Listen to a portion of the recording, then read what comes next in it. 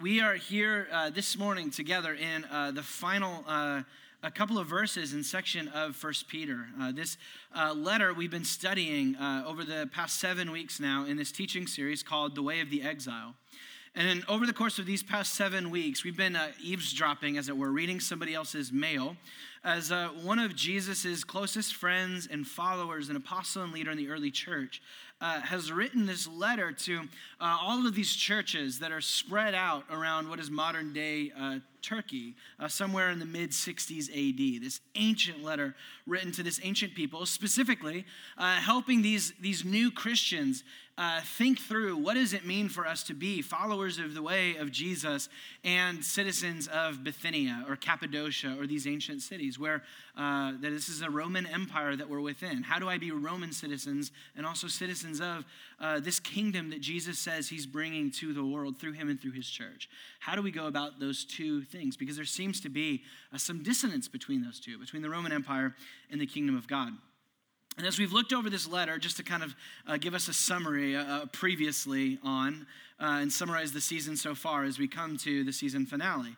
As we've looked at this letter, we've seen how it exists, it comes to us as this powerful, inspired by the Spirit of God, written by the Apostle Peter, theology and handbook for how Christians fit in this world, which for Peter has been through this imagery, this language of Christians being like exiles, Christians being like refugees, like immigrants, like sojourners, strangers and aliens within the culture they find themselves.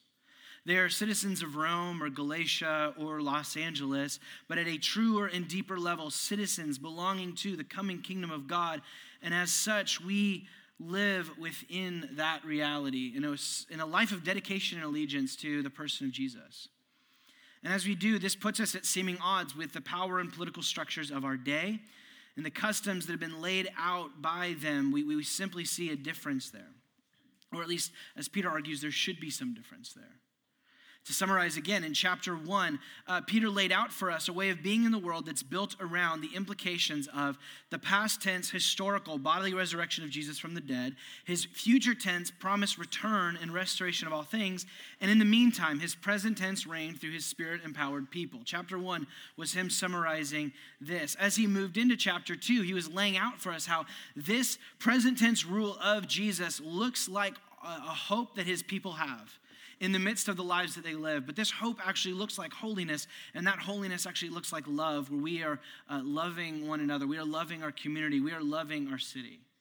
He's developed this way of the exile that is built and moves through that. As he continues, he develops that a people who are holy and loving and have hope in Jesus, that they're being built up as this new temple of God, where God's presence dwells and people can come to experience God. But being a part of the temple of God and, again, existing in Rome leads to challenges. And so in chapter 2 and into chapter 3, he was dealing with how do Christians engage and respond to government and relational and economic structures within the world. And he called us to this way of subversive submission, that we engage to culture, we honor our employers, we honor masters, we honor the government, and yet we do so that we might give them the hope that we have from a posture of gentleness and respect. He's been developing this whole theme, and as he continues last week, that the grounds for how we do that is based on the deep sense and reality that Jesus rose from the dead and that he's coming again. And that Jesus' way of turning over the powers of this world through him suffering is now not only something that we believe in, but something that we follow his example in. That we allow ourselves to undergo suffering and pushback and whatever that might be within our culture, acknowledging that it's through those things that Jesus is turning over the world to himself. And so now as we arrive to the end of the letter, Peter and the Holy Spirit through him weaves, condenses, and applies all of that into one last little section for us where he gets very practical. And so with that being said, why don't we read the passage beginning in chapter 12 of verse 4, or chapter 4. We'll read this and then I'll pray over us and then we'll begin to start to see how he's doing what he's doing. So look with me in chapter 4, verse 12, 1 Peter. Let's read this together where Peter writes, Beloved, do not be surprised at the fiery trial when it comes upon you to test you, as though something strange were happening to you.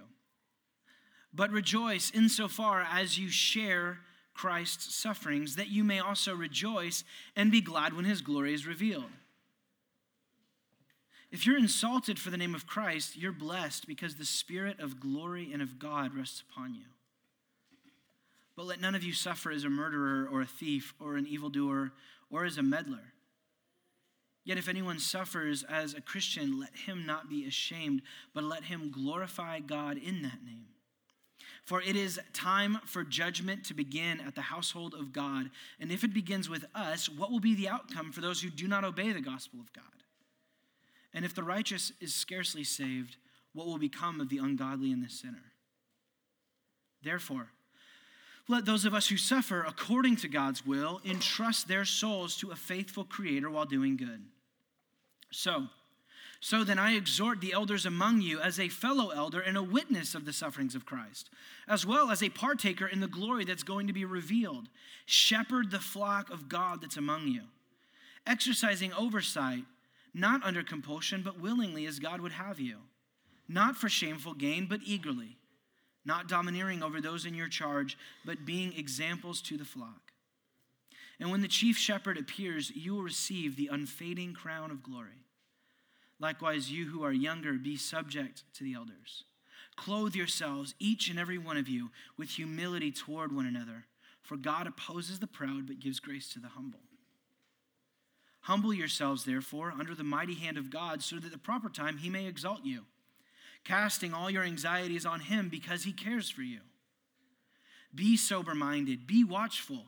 Your adversary, the devil, prowls around like a roaring lion seeking someone to deliver. Or to someone to devour. He doesn't want to deliver. To devour. Resist him, firm in your faith, knowing that the same kinds of suffering are being experienced by your brotherhood throughout the world. And after you have suffered a little while, the God of all grace, who has called you to his eternal glory in Christ, will himself restore, confirm, strengthen, and establish you. To him be the dominion forever and ever. Amen. By Silvanus, a faithful brother as I regard him, I've written briefly to you, exhorting and declaring that this is the true grace of God. Stand firm in it. She who is at Babylon, who is likewise chosen, sends you greetings, and so does Mark, my son. Greet one another with the kiss of love. Peace to all of you who are in Christ. Let's pray. Oh, Father, we are so grateful for your Spirit's work in inspiring and leading Peter to write this letter, that here we are 2,000 years removed, and yet it still speaks so much power to us. We pray that through this today, that you might help us to once again set our eyes on Jesus and on what he's doing in the world and what he wants to do through us. I pray that you would lead each and every one of us, God, just to drink from this passage, and that we might walk away with one particular thing that you're inviting us into in this next season. God, would you aid us to become people who walk the way of the exile? In your name we pray. Amen. So like I said a minute ago, before we read the passage, what we just saw Peter do is wrap together and bring together all of this language and this imagery and these themes that he's been doing and hitting on throughout the rest of the letter. This is, in many ways, the kind of summary statement. This is the Sparks Notes version of what he said throughout this letter over the past 7 weeks. And so it's kind of a helpful way to bring us together. If you haven't been here, this is great. You're getting kind of, Peter in a shot glass today. And so it'll be a little more distilled. And so to summarize what he's saying here, really what he's been saying throughout the rest of the letter, is what he sets up for us is a way of the exile, the way that he calls us to, and is one that's marked and embodied by a glorious community of humility. And what you can just see is he breaks down the text where we have the glorious ideas of glory. And what does that mean in the verses 12 through 19, those 7 verses. And then he's going to move to talking about the community or the church of God. And then finally, he's going to talk about being humble. He's going to talk about humility. All of those, you put those together, and you find this final statement that the way of the exile is this glorious community of humility. And so let's look at those first 7 verses with glorious. Now, what you'll see, if you just do a top-down kind of overview of those 7 verses, 12 through 19, you'll find right at the center is this 3 times repeated use of the word glory. If you have your Bible and you're a marker and you're a Bible person like me, you can see it there at the end of chapter 13 when his glory is revealed. In 14 at the end, the Spirit of glory.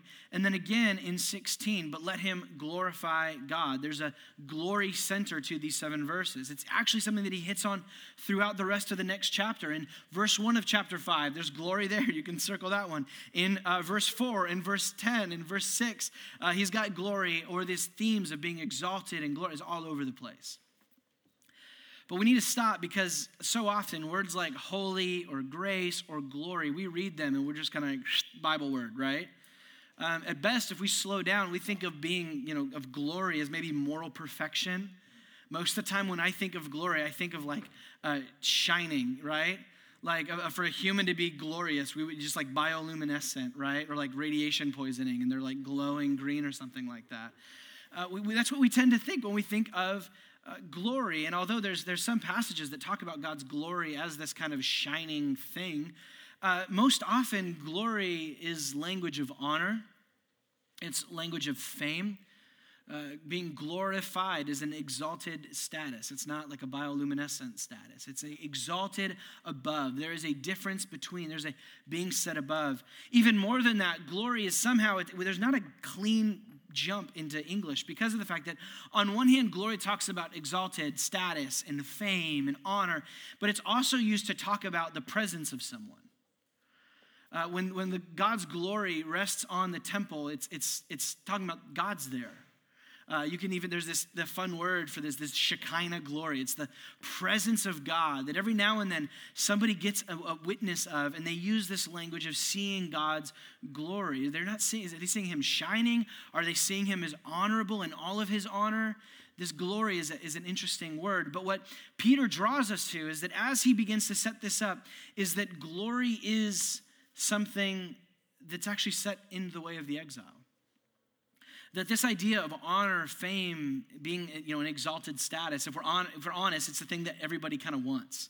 We all want glory. We all want to be honorable. We all want to be the sort of person that walks in the room and everybody's like, oh, Ryan's here, right? And not for bad reasons, but for good reasons. Most of the time that happens and people leave the room. At the same time, this glory as the presence of God, as God's glorious presence is not just something that we want, but actually it's the thing that we need. And so this idea of glory, right at the center of it, at the center of what he's setting up here is the thing that you want and need is found in the way of the exile. But the way that you get it and what it's for is different than what you might have heard. As you continue into verses 12 through 19, what you see surrounded, and again, if you want to go through and circle this, is the concept of suffering. You can just go through, and in verse 12 at the beginning, trial, and then the test, and then sufferings, being insulted in verse 14, suffer, suffer, suffer. So it seems as though the way of glory that he's going to set before us is one that's surrounded by suffering, which again runs counter to what you and I think about fame and exalted status. So if you just look, let's go back to verse 12, where he talks about not being surprised at the fiery trial when it comes upon you specifically to test you. So what is this fiery trial that he's talking about? It sounds like it's a pretty big deal if it's a fiery trial, but if you go back to the beginning, I think you guys have the slide, or you can just turn there. In chapter 1, verse 6, where Peter is now ending and beginning the book with the same theme of a fiery trial. Look in verse 6, I think it's behind me there. In this you rejoice, though now for a little while, if necessary. Though you've been grieved by various trials, so that there's trials and the test language that we just saw here in chapter 4. That the tested genuineness of your faith, more precious than gold that perishes, though it's tested by a fiery testing, a fiery trial, may be found to result in praise and glory and honor at the revelation of Jesus Christ. And so this fiery trial, Peter starts talking about glorious sufferings. And the first thing that he says about glory is that you have to go through sufferings in order to experience some kind of glory.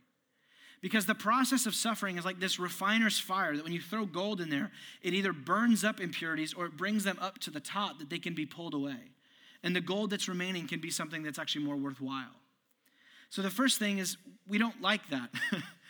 I want glory and I want fame that doesn't make me have to deal with my junk or deal with other people's stuff, right? I want to figure out, and that's why so often we go through glory through career, because I don't honestly have to deal with a lot of my stuff. If I can output and produce enough, then I can find some level of fame and honor and glory. But Peter says this sort of glory comes out of a testing work where impurities are brought out, and that the gold that's remaining, the you that's there, the genuineness of your faith might be found better than before. But although all sufferings to some extent are trials that bring out the best and the worst in us, Peter says that there's a specific type of trial that he's talking about that brings out glory. As he continues in verse 13, where he says, insofar as you share in whose sufferings? You can say it, it's okay. Christ's suffering, thank you. Verse 13, Christ's sufferings. So the sort of sufferings that are the refiner fire that bring out the best in us and are the pathway to glory are the ones in which we share in the sufferings of Christ. And that's what he goes on to say. Specifically, those that share in Christ's suffering now are those who will rejoice and be glad when his glory is revealed in the future. So the way to glory is a future tense awaiting that comes with us. Those who share in Jesus' sufferings will share in his glory. And again, we keep asking questions. Well, what does it mean to share? We're just asking questions. What does it mean to suffer in Christ's name, or whatever this looks like? In verse 14, to share in Christ's suffering is to be insulted for the name of Christ. So for us, we think of suffering for Christ's name or something like that, and we go to Christian martyrs throughout history who have been beheaded by ISIS or have been murdered for the name of the faith, and those are absolutely within this. We see in Revelation where the martyrs are actually in a glorified status now, not just when Jesus returns in his glory. But what he's calling us to is the fact that everyone who walks in the name of Jesus and feels the pushback, whether verbal or in whatever way, as far down to being murdered for the faith and just the general dissonance that we feel with our world because we walk in the name of Christ, is encapsulated within this. That all of this experience has a way of bringing out the impurities in our lives and bringing them out and proving the genuineness of our faith. Those of us who are insulted for the name of Christ. This is happening it's not murdered for the name of Christ, but it's contained within this. But for Peter, in his context, he exists within an honor-shame culture where an insult is about the worst thing that you can do. And we're moving this way with social media, is that insulted for the name of Christ, it's like cancel culture, is basically what's going on.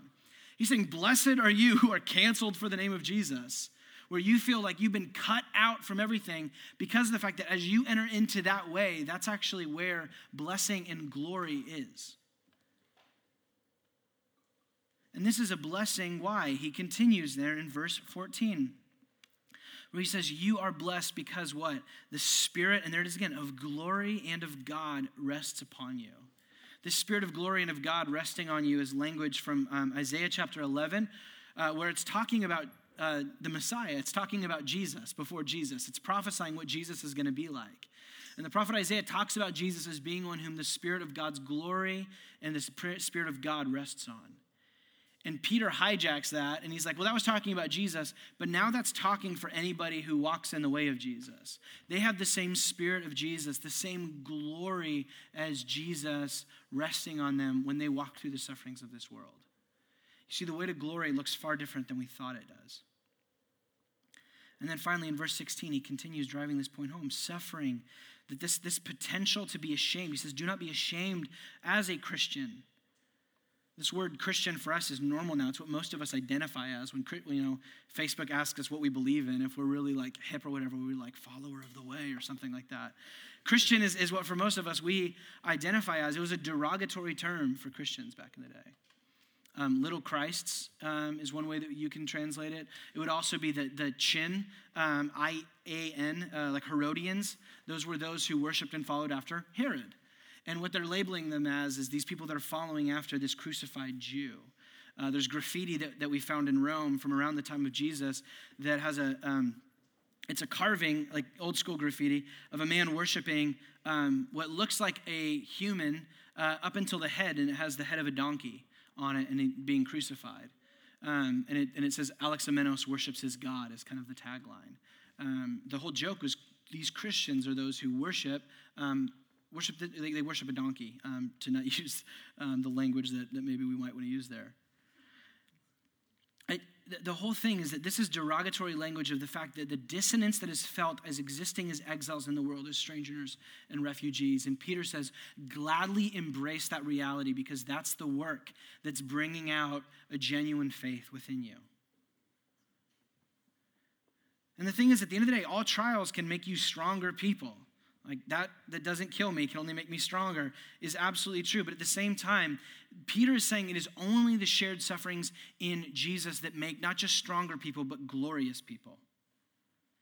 And he's reconstructing this idea of glory around social exclusion, around insult, around persecution, around suffering. It's this divine paradox of what it means to be a follower of Jesus, that glory comes from suffering and is given to us in verse 16 for the sake of glorifying. It's not for ourselves. We have the Spirit of glory resting on us as we wait for the Spirit of Jesus to be revealed, specifically so that we might glorify God. It's this big glory circle that's going around that we've been invited into. And this is the way that we've been called as Christians to set our eyes on a glory that comes from following in the way of Jesus, even if it's suffering, because that's what Jesus did. 1 Peter 2, where we were a few weeks ago, he says this, for to this, to what? The way of glory through suffering. For to this you have been called, because Christ also suffered for you, leaving you an example so that you might follow in his steps. He, being Jesus, committed no sin, neither was deceit found in his mouth. When he was reviled, he didn't revile in return. When he suffered, he did not threaten, but he continued entrusting himself to him who judges justly. He himself bore our sins in his body on the tree, that we might die to sin and live to righteousness. By his wounds you have been healed, for you were straying like sheep, but you have now returned to the shepherd and the overseer of your souls. It is not enough to believe that Jesus died for my sins, and so what that means is because he suffered, I don't have to. To see Jesus is to go, I'm following in his way, I'm following in his footsteps, and like him, I believe that because of the resurrection, on the other side of suffering, there's glory. And that's why we need the resurrection for this to make any sense. But what I love is in verse 15, in the middle of all this, you might have noticed we jumped over it. Peter goes, not so fast. Just because you're a Christian doesn't mean all suffering is glorious suffering. In verse 15, he says this, but real quick, don't let any of you suffer as a murderer or a thief or as an evildoer or as a meddler. He says, not all suffering is Christian suffering. Not all suffering is glorious suffering. Just because you got a parking ticket doesn't mean that the devil's persecuting you, right? It's the county. The parking ticket, that there is genuine levels of suffering, of things like car wrecks, of things like diseases and challenges that come in our lives. But Peter is saying that not those things, but specifically like somebody that is in jail because they murdered somebody, but at some point he prayed a prayer like he believed in Jesus but never really did. He's not allowed to be in jail and be like, I'm here because of my faith. It's like, no, you killed someone, dude. Like, that's what happened here. In the same way, he's calling for Christians, don't walk around in your lives being sinful or stupid, and then whenever people don't like you, you get to go, oh, you get to throw the Jesus card out. Which is why he goes to meddling. I love that he's like murderers, right? And then he adds meddling, which is just like, I don't think those are the same. For him, he puts these together. Some argue because that this meddling is an issue within the churches that he's writing.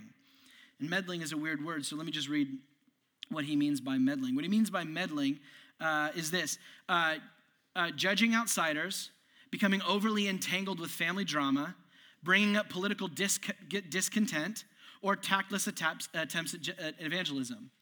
So by meddling, Peter goes, yeah, this like just being a busybody, it comes when you're judging people because you've got some kind of moral high ground. It comes from you getting overly entangled in family drama, and then your mom is mad at you because you're talking to your sister this way. That's not Christian suffering. Or suffering and pushback because you're always talking about how discontent you are with Caesar because he's not Jesus. And you have these tactless attempts at evangelism where you're trying to win people over, but you don't do it from a place of grace or truth. This is something, it's so good to read the Bible sometimes when we realize how far the church has come because we don't deal with any of these things. Peter calls for you to ask the question, am I genuinely suffering? Is this me, the fires that I'm feeling coming because I'm stupid, because I'm sinful, or is this genuinely because I'm trying to be faithful to Jesus? Because I've heard stories of churches that where they're going to do a building expansion or whatever. And so they raise all the money and they build it all. And then, the county comes in to make sure it's up to code. And then they can't open the building on time because they didn't do their due diligence in building the building. And then the pastor gets up and he's like, it's the devil. It's no, you guys didn't do your job. You were stupid. You aren't allowed to claim that. Peter calls for you to ask, what am I experiencing? Is this genuine suffering that's coming out of faithfulness to Jesus?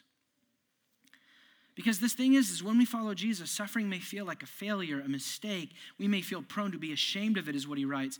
But he says once and again, 3 times, this is where glory is found forever, right now, and from the past and what Jesus has done since then. And so in verses 17 and 18, on this note of glory, he uses this strange language of it's time for judgment to begin within the household of God. We think of the judgment seat of the end of time when Jesus sits on the throne to kind of go between the goats and the sheep and who's with me, who's in, who's out. And in Matthew 25, Jesus says that will come at his return. But what Peter says is actually that work in one sense will happen, but is presently begun. That the court of eternity is now in session. That discerning work between who's with Jesus and who's not is not something that happens when you die. It's something that's happening right now within your life. And so for those who are suffering as Christians, this gives us a good framework to understand why this pain and dissonance is because I'm being allegiant to the King who's coming in a world that's going into a mess that only Jesus himself can fix. But it's also a warning for those of us that are comfortable in Babylon. Because if I'm overly comfortable with the way that the world is going, or at least my share in it, it might be that I'm riding on the wrong side of what's coming. He calls us to consider these things. And then in verse 19, he brings it together. What does it mean for us to be a people who are glorious and entering into suffering? Is verse 19. Let those who suffer according to God's will, that being God's will that we would suffer in a glorious way, let them do what? Entrust their souls to God as their faithful creator. Trust God while doing good. Those who are glorious are those who trust God and do good, even in the midst of suffering. Trust God and do good. N.T. Wright, on this idea of doing good, he says this: Peter's call to do good is much more than positive rule keeping your nose clean and not getting into trouble. It means bringing fresh goodness, fresh love, fresh kindness, fresh wisdom into the community, into the family, to the people that we meet on the street. When we do this, we are saying to God, I trust you. This is what you have called me to do. This is what I'm doing with the life that you have given me, even though I'm facing suffering. And I will continue to be this sort of person to your glory. See, the way that we're glorious in the midst of suffering is by trusting God while doing good. But how do we ensure we become these sort of people who trust God and do good? Peter continues now and says you do that within a good church with good pastors. You want to be the sort of person who's a glorious sufferer? You want to be the person who trusts God while doing good? He immediately starts talking about the local church. Talking about elders and youngers is the language he uses. The church. It's language of a local church community. You want to be on Team Jesus. You want to suffer and have the gold be purified and this faith be developed and proven as genuine. Peter says you're going to need a local church to do that. Look in verse 1 of chapter 5. He says, entrust them, their souls, to the faithful Creator at the end of the chapter while doing good. So I exhort the elders. So. He's not moving on to some new thought. It's not a new chapter in his mind. He's continuing. Those that entrust God, so then, I exhort the elders among you. As a fellow elder, I understand this. I'm with you guys. I've been through this. I've witnessed Christ's sufferings. I'm a partaker in the glory that's going to be revealed. And what does he say to these elders? Well, he addresses these elders, and language of elder sounds weird, but we use the language that's far more common today is using language of a pastor. But the biblical office and the language that's used is that of an elder. And you'll see why pastor kind of has become, the word that we use. But he's writing to specifically those who are pastors within the church who, we'll just let Peter show us. They do what? He says in verse 2, they shepherd the flock of God. That word shepherd is where we get the word pastor out of in the Latin version of the Bible. And so that's why you call people pastors, is shepherds is the language of what they do. The pastors who do what? They shepherd the flock of God among you by exercising oversight. And so they pastor, they give oversight, both of these together. This is shepherd language. It's the same language in the end of chapter 2 that Peter used to talk about Jesus as the big shepherd and overseer. We just saw that a minute ago. And what they do is they shepherd, they oversee, they watch over the flock, they guide the flock of God. They're feeding the flock of God. They're caring for the flock of God. They're protecting the flock of God. That this is the work that shepherds do. And specifically, that it's God's flock is what he says. What that means is that it's God's church that has pastors. It's not pastors who have a church. He's developing this theology and even a high responsibility for those of us that are pastors here. I'm looking at Isaac and Lorenzo right now, is that this is God's flock that's been given to us. Paul later on would say to the Ephesian elders in Acts 20, pay careful attention to yourselves and to this flock, in which the Holy Spirit has made you overseers to care for the church of God. And then he says, which he obtained with his own blood. That as we look out at you, I'm here in front of you guys as a pastor, feeding and guiding and doing something here with this word of God, is that this is a high cost because I see that each and every one of you here who are followers of Jesus, that Jesus died to get you, not just in this room, but in this community. So there's a high responsibility for me and for Isaac and for Pastor Lorenzo in shepherding you and in caring for and guiding you. And then he specifically says that pastors, those who oversee, are meant to care for God's flock, local church language, when he says among you. Do you notice that? We read right over that. Shepherd the elders among y'all is what he says. I've said this a couple of times now. Celebrity pastor is an oxymoron.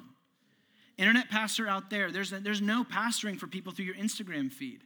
He is calling for a local among you pastoring where the pastors know the flock and that the sheep know the shepherd. But this is hard work, and so he gives us 3 guiding not buts for elders. You see the not buts there? He gives 3 not buts. He says not under compulsion, or it can be translated compulsivity, but willingly as God would have. Pastors who are called to the church are called there by God, not from a compulsion of self or the compulsion of others. It's as God would have them. Similarly, pastors are not there for shameful gain, but they're there eagerly. Pastors who lead the church well are those who are not looking for what they can get out of the people, like you guys following me on Instagram or whatever, and now I've got like this count or whatever. They're looking not for what they can get, but what they can eagerly give to the flock. And they're not domineering, but they lead by example. Pastors, good pastors, they do not force obedience. It's not because I said so. It is an exemplified way in saying, come and join me in the way of life. Even though I may not get it right all the time. And verse 4 then is this high calling that this is what we're called to, because elders, pastors, shepherds, overseers, that we are meant to be here within the flock as broken but faithful examples of who the chief shepherd is. That as you guys are around your pastors, that you should go, I think I get a better sense of what Jesus is like when I'm with them. I think I get what it means for Jesus to lead me and shepherd me because I see how Isaac does it when he meets with me, how Lorenzo does it in the way that he oversees the way that our church is leading. He calls us that we answer to the chief shepherd. That this is not, at the end of the day, we're going to answer to God for the way that we lead the flock. But for those who do this humble task well, he says they will receive the unfading crown of glory. The word for unfading here, I don't like to do this as much, but the unfading word is, it's the Greek word for amaranth, like a flower. It's a flower whose color doesn't fade. And so he says they're going to be wearing a flower crown. So the new heavens and new earth, if you're trying to look for pastors, they're going to look like girls at Coachella, just walking around with like little flower crowns. I can't wait to wear that. So then what's the response? Pastors that are doing it well, that they're awaiting the glory, they're following in the way of Jesus, and they're leading the church. What's the church meant to do with these sorts of pastors? He addresses in verse 5, those of you who are younger. Now, is younger about age or maturity or maybe spiritual maturity? Most would argue that he uses a specific word here that is not so much younger as in one of those brackets, but younger as opposed to older, as opposed to elder. And so by saying younger, what he's saying is not like an age divide here, but he's saying those who are elders, shepherd the flock in this way. Those of you who are underneath those elders, those of you who are the rest of the church, what you guys are called to is being subject to them. It's the same language he gave us for what we're meant to do to the government or what masters and slaves, that relationship is. But the whole thing here is that within the church, the point of the subjection or submission is not for subversion and turning things over, but the sake of the sanctification of the church. So we're called to trust the elders and pastors that we have because we see that as we follow them and trust them and see their lead, that somehow God is using them to sanctify and develop this church in a way that we couldn't have taken it if it was just kind of an anarchy church. And then he specifically says that you guys are meant to be subject not just to any elder, just because somebody walks in and says, I'm a pastor. Yes, there's honor there, but pastoral oversight specifically comes from those who are the pastors among you. And so in the same way, there's no such thing as celebrity pastors. You cannot be shepherded by a podcast, by books, by lectures. As great as they are, I love them. We can geek out on podcasts to subscribe to and books to read all day long. And yet the greatest movement of growth in learning how to do good and trust God has not come from a book, has not come from a lecture. It normally has come from one-on-one time with one of the pastors in my local church. As I'm talking to them of what I'm going through, or I'm watching their experience of how they pastor their church, how they love their wives, how they care for their family, how they deal with their personal sin, the things that you can't get through Instagram or on a video or in a book. That those are the ways that God is guiding his church, is these very, albeit broken, but faithful examples of Jesus. And then in verse 5, he zooms out now, moving into the humility stuff, where he says, everybody, elders and youngers, all of you, clothe yourselves with humility. This word of clothing yourself with humility, some would connect it to Jesus clothing himself with an apron, which would be the clothing of a slave or a servant when he washed his disciples' feet on the night of his betrayal. He's saying, all of you guys, take up the posture of Jesus and wrap the apron around you that you might maybe not literally wash each other's feet, but serve and care for one another. Contributing to the community with our gifts, our abilities, our time, our money, our resources, that we put everything on the table for the sake of serving one another. There's no room for prideful hoarding here. And because this is true, then he says, well, not because this is true, but this is true because, as he says, he quotes from Proverbs 3:34, God opposes the proud but gives grace to the humble. So why humble yourself? Well, do you want God to oppose you or do you want God to glorify, to exalt you? He goes, well, if you want, he just sets it before you. There's two ways here. There's one of you being proudful and exalting yourself. And if you do that, Jesus will push you down. But if you humble yourself and serve and care for others, he says that's the sort of people that Jesus brings up. And so if that is true, then at the beginning of chapter 6, he says, therefore, humble yourselves. Because God exalts the humble, because God does this, humble yourselves under the mighty hand of God so that he might exalt you. And then he goes into 3 ways that we can humble ourselves. 3 ways to be humble. 3 ways to be a community of humility. What he says in these verses 7 through 11 is the 3 ways to be humble are first, to cast your anxieties. Second, to resist the devil. And third, to await your king. To cast your anxieties, to resist the devil, to await your king. Because so often, pride is the symptom of the absence of these things, or it's the absence of these things that's a symptom of pride. I'm not casting my anxieties because I'm prideful, or I'm prideful because I don't cast my anxieties. I don't await the king because I think that I can fix things. Well, let's look at this. In verse 7, he says, be humble by casting, or literally the word is throwing all of your anxieties on him. Other translations you have might say that you are to cast your cares on him because he cares for you. I like that one. It's a lot more poetic. So why is this a mode of humility, casting our cares on God? Because pride is the belief that this counts on me. Whatever you're going through in your life right now that you think, if I don't do this, then it's not going to happen. Part of that is a good sense of responsibility, but oftentimes it can be a huge response of pride. And that anxiety so often comes, and this is not talking about clinical anxiety. We're talking specifically about the ambient anxiety that comes about specifically when we pridefully carry more of our lives than we ought to.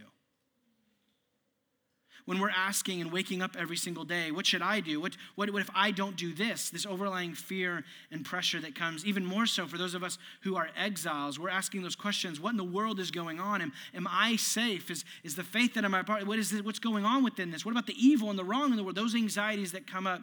Peter says, don't be anxious about those things, but cast them up to God. in a status of humility, a place of acknowledging that only God can do it, and that God is big enough and cares enough to carry those things. The glorious humility is remembering that God cares for you, loves you, that you are not meant to carry some things at all, and you are absolutely not meant to carry all things alone, but that God wants to carry these things with you. But this casting of concerns doesn't mean that we're not doing good, like Peter said. William Wilberforce was a leading part of the abolitionist movement in the UK who basically helped turn over slavery within the United Kingdom. He would regularly be working so vigilantly against the injustice that he saw, really doing good while trusting God. And he acknowledged that he needed a day off in order to do that work. He needed a Sabbath day to rest and to cast it all on God, because he acknowledged that if I try to carry all of this all the time and the weight of slavery, I won't be able to actually do anything about it. I have to regularly acknowledge that I have to give this to God and acknowledge that he's the one that's carrying this with me. And so ways that you can do this is through prayer, just through praying and giving your prayers to God. You can do this through Sabbath. Sabbath is a regular day off each week where, more than a day off, we're resting from feeling like we have to carry everything. You can even just sit and journal or pray through. I did this on the way over this morning. These 3 questions: I want, I fear, and then I surrender. If you're just praying through your anxieties, what are the anxieties that you have about what you want and the desires that you have? What are the things that you're afraid of? And you can journal or just pray through those things as you go.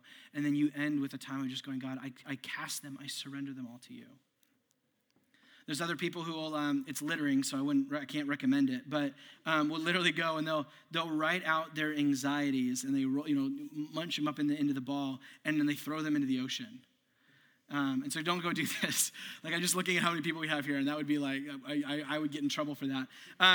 But find some way, even just a posture of prayer and giving your anxieties, and when you finish, kind of just like, it looks stupid, but throwing those things up.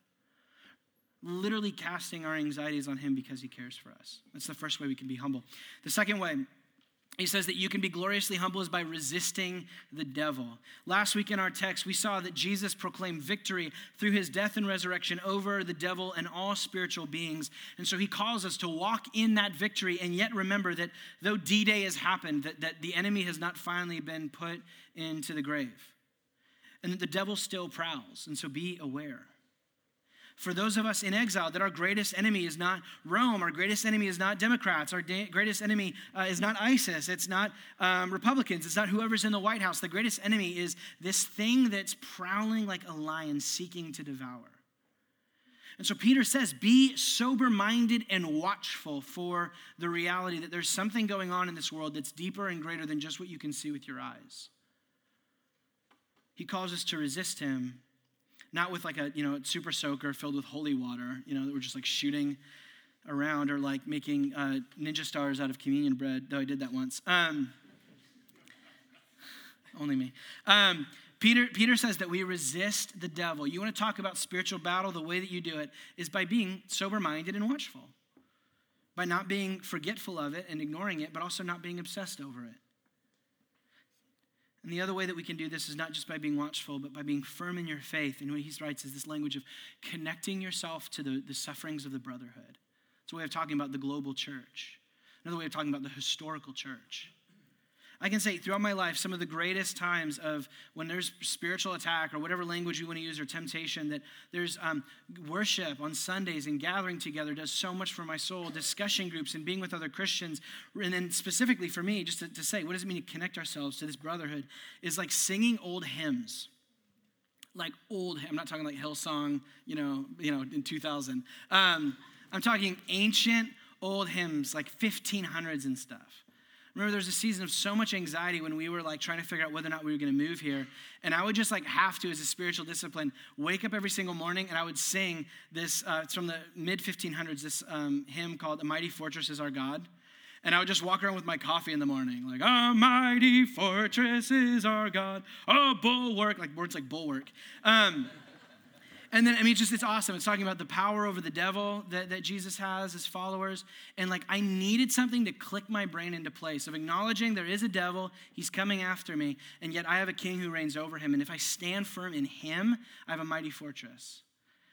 Or other times, like reciting the Apostles' Creed, written in the 300s to summarize the Christian faith. I believe in God our Father and our Lord Jesus Christ. Like when I set myself in place where it's not just me by myself, but me in my local community of the church, me in this universal historical church that has been faithful in the midst of persecution, that's when like the devil is just like, dude, you are on the losing side of history. And so you can just like ask him to leave. And specifically, by connecting myself and for you, those of you that feel like you're going through intense either persecution spiritually or temptation, is to connect yourself to the brotherhood, not just globally, but locally. Get into discipleship groups. Come to your pastors who are given to you by God to shepherd you. This is the way that we be humble, is just to acknowledge I have an enemy and I can't defeat him by my own strength. I need the work of God and how he places me within his global and local, historical and now church in order to be victorious over him. And then third, in verses 10 through 11, the last way that we can be humble is by awaiting our King. He reflects on the suffering of this life, that in relationship to the eternal glory that we have from Jesus, he just calls it a little while. Like most of us, however many years you're going to live, he's just like, a little while. In relation to what Jesus is bringing. And then four times, he drills down by using almost the same word, the same theme, which it's just like instead of repeating it 4 times, he uses a little bit different words to say the same thing of what Jesus is going to do when he comes. He's going to restore, he's going to confirm, he's going to strengthen, and he's going to establish.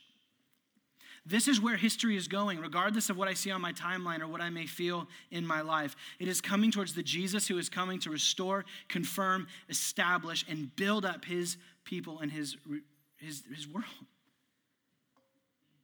And history and dominion belongs to him forever and ever. He is our risen King Jesus. And so out of this, we trust God, we do good. And as we do this, that we acknowledge that even in the midst of doing good and doing justice, that we humble ourselves and we start praying, come quickly, Lord Jesus.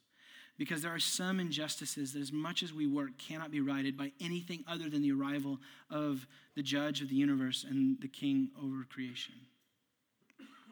And then in these final little verses, he gives us a postscript. That was it. That was the letter. Amen. And then he says P.S. He says Silvanus or Silas, he's the one that delivered the message, that brought it to him. So he's like, I've written briefly to you. He's the one that's carrying this message. He summarizes his whole book as being the true grace of God that he's been exhorting us in and declaring to us, calling us to stand firm in it. He says that he's writing from this place called Babylon, which didn't exist when he wrote it anymore. He's talking about the city of Rome as if it's Babylon. There again, we have the exile language, who is likewise chosen. He says the church in Rome, just like you guys, is a church of elect exiles. He's developing this whole thing. And then he talks about Mark, my son, being a term of endearment, not most likely his actual son, where he's talking about John Mark, one of his partners in ministry, who you may know as the author of Mark's Gospel, who is here in Rome with Peter, interviewing him, getting the eyewitness accounts for what will become his gospel. And so it's so cool, is you have 1 Peter right here, and Mark's getting worked on towards the end of it at some level. If not being written, the interviews are happening for what is going to be Mark's gospel. Which brings us to what we're doing next. Some of you were finishing 1 Peter, and you may have a question, where we're going next. We're going to follow Peter's story and what's happening, and we're going to go back to the Gospel of Mark and the story of Jesus. And we're going to be in this throughout 2020, and the biography and the heralding of the arrival of the King that Mark says it is. So when we read about Jesus going to the isolated place, we're going to do a little mini-series on the spiritual practice of silence and solitude. We're going to do stuff on Sabbath. We're going to do stuff when Jesus is talking about Caesar. We're going to do a mini-series just in time for the election cycle to do something on politics. We're going to have a bunch of little mini-series over the course of Mark's gospel. So that's where we're going. Next week, be here. We're going to be kicked off. We're going to spend 3 weeks in verse 1, chapter 1, with Pastor Isaac is kicking us off with a sermon on the word Jesus. And so come, we're going to kick it off. I'll give more vision for it, and we're going to have a gift for you if you're here. So be here. 150. There's 150 of them, so if we get too many, sorry. I guess I'll get you something. A high five. Okay, so back to let's round this out then, which brings us to the very last words in chapter 14, where he says, greet one another with a holy kiss. And this is not what my daughter calls a princess kiss, where she'll come up and she'll say princess kiss. And after watching Disney princess movies now, she like proceeds to try to make out with you. And you're like, it's just so weird. So he's not calling us to that. There's some of you that want to try that next Sunday. We're like, hey girl, I'll greet you with a holy kiss. Not calling us to that. This is obviously grounded in the context of when he's writing this. This kiss of love is a way of close relationship, of family, of welcoming one another. How do we do this today? I'm greeting one another with a hug, with unbroken eye contact. Like this is the way that you can do it. With presence, gathering with each other, discipleship group, neighborhood dinner. How do we welcome one another with a kiss of love? Looks a little bit differently, but we're called to it all the same. And then he ends, peace to all of you who are in Christ. This is such a good final word for exiles with the temptation of anxiety. I know my wife Erin we've been going through this. She's been like, I feel like what it means to be an exile brings so much anxiety on me. Because I'm working through like the slave master stuff and what it means for us to push against those sorts of injustices today and the government system and how do we deal with this? And I feel like if I'm called to submission, is that actually going to do anything about the evil that's going on in the world? There's so much anxiety that comes from the way of the exile, and that's why Peter calls us to cast them on God. And for those who do, he says that they have peace in the midst of exile. In the midst of suffering, in the midst of insult, in the midst of difficulty in community, of scared or dealing with your sin as you try to be faithful to Jesus and suffering brings out those impurities, or dealing with their sin as suffering's bringing out their impurities and you have to deal with it. He says, for all of you, there is a peace that is found in Jesus Christ. And this is a beautiful invitation to those of you that do not follow the way of Jesus. That you might be chasing glory in some other way, or chasing safety, or chasing peace. And what the Christian message comes in, the word of Jesus, is that there is something going on in this world that pervades you from finding the glory that you want. And even when you do get some of it, you are just the way that you use it always ends up backfiring. That the safety that you're looking for, that even when you find a little bit of it, it actually endangers you even more. Jesus calls us, Peter reminds us that the peace that you're looking for is found only in the work of Jesus Christ. That glory and peace are found through humility because God gives grace to the humble, to those who acknowledge that for us to find what our hearts want and need, for creation to get what it's groaning for, can only come from somewhere else. It's not going to come from here. And the good news of Christmas is that 2,000 years ago, it did. Is that in the arrival of Jesus Christ, is that what we have is that God, who calls us to humble ourselves, that he himself humbled himself in the person of Jesus to walk the way of glorious suffering so that we might be brought into glory. This is what our kingdom hope is on, because we acknowledge that everything else falls apart. Just to end, my aunt who lives here in LA, she works for SpaceX, which is really cool. And so we actually got to go on a tour of SpaceX on Friday, which is insane. You just see, you're like walking around and this guy's job is like, oh, we're going to put people on Mars in a few years. And I'm just, and so you're walking around and they've got rockets and you're seeing capsules that have been in space. Like that thing has been all the way up there. And you just, I mean, it's insane what humans are capable of making.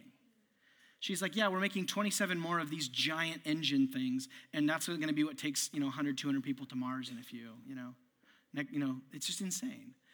And yet, as I was walking around, I was telling my mom about this because we went and did it together, that in Job, there's this one little chapter called the Wisdom Interlude, where there's a poem about how awesome humans are, that we can go to the moon. I mean, obviously that didn't happen. He's talking about how people can go into mountains and bring out diamonds and all these incredible things that humans can do. They can put up all these things and go, so they can go to places that no animal has ever been. And yet at the end of the day, humans can't do anything about wisdom. We can't do anything about finding peace and about finding glory. And every single time that we do, it actually implodes on us and we find ourselves in a place worse off than we thought we were. All of human advancement seems to be 2 steps forward and 1 step back. We can put somebody on the moon, but we can't deal with racism. Do you see that, how insane this is? That there's something going on with the human heart that we as exiles acknowledge that the world that we live in isn't going to fix itself. And so it's not us going up into the heavens to find it. It's not when we start populating Mars, things are going to be great and there's not going to be divorces or child abuse anymore. The reality is it's almost like something has to come through the heavens to us to fix what's going on down here. And the way of the exile is acknowledging in a humble posture that we believe that that has happened in the person and work of Jesus Christ. That this world is being turned over into something that it could never have been on its own. And so we hold deep allegiance to the Jesus who reigns through all. And in the midst of being in a world that still seems to go 2 steps forward and 1 step back, we cling on to Jesus. And as we do, we find peace to each and every one of us who are in Christ. Let's pray.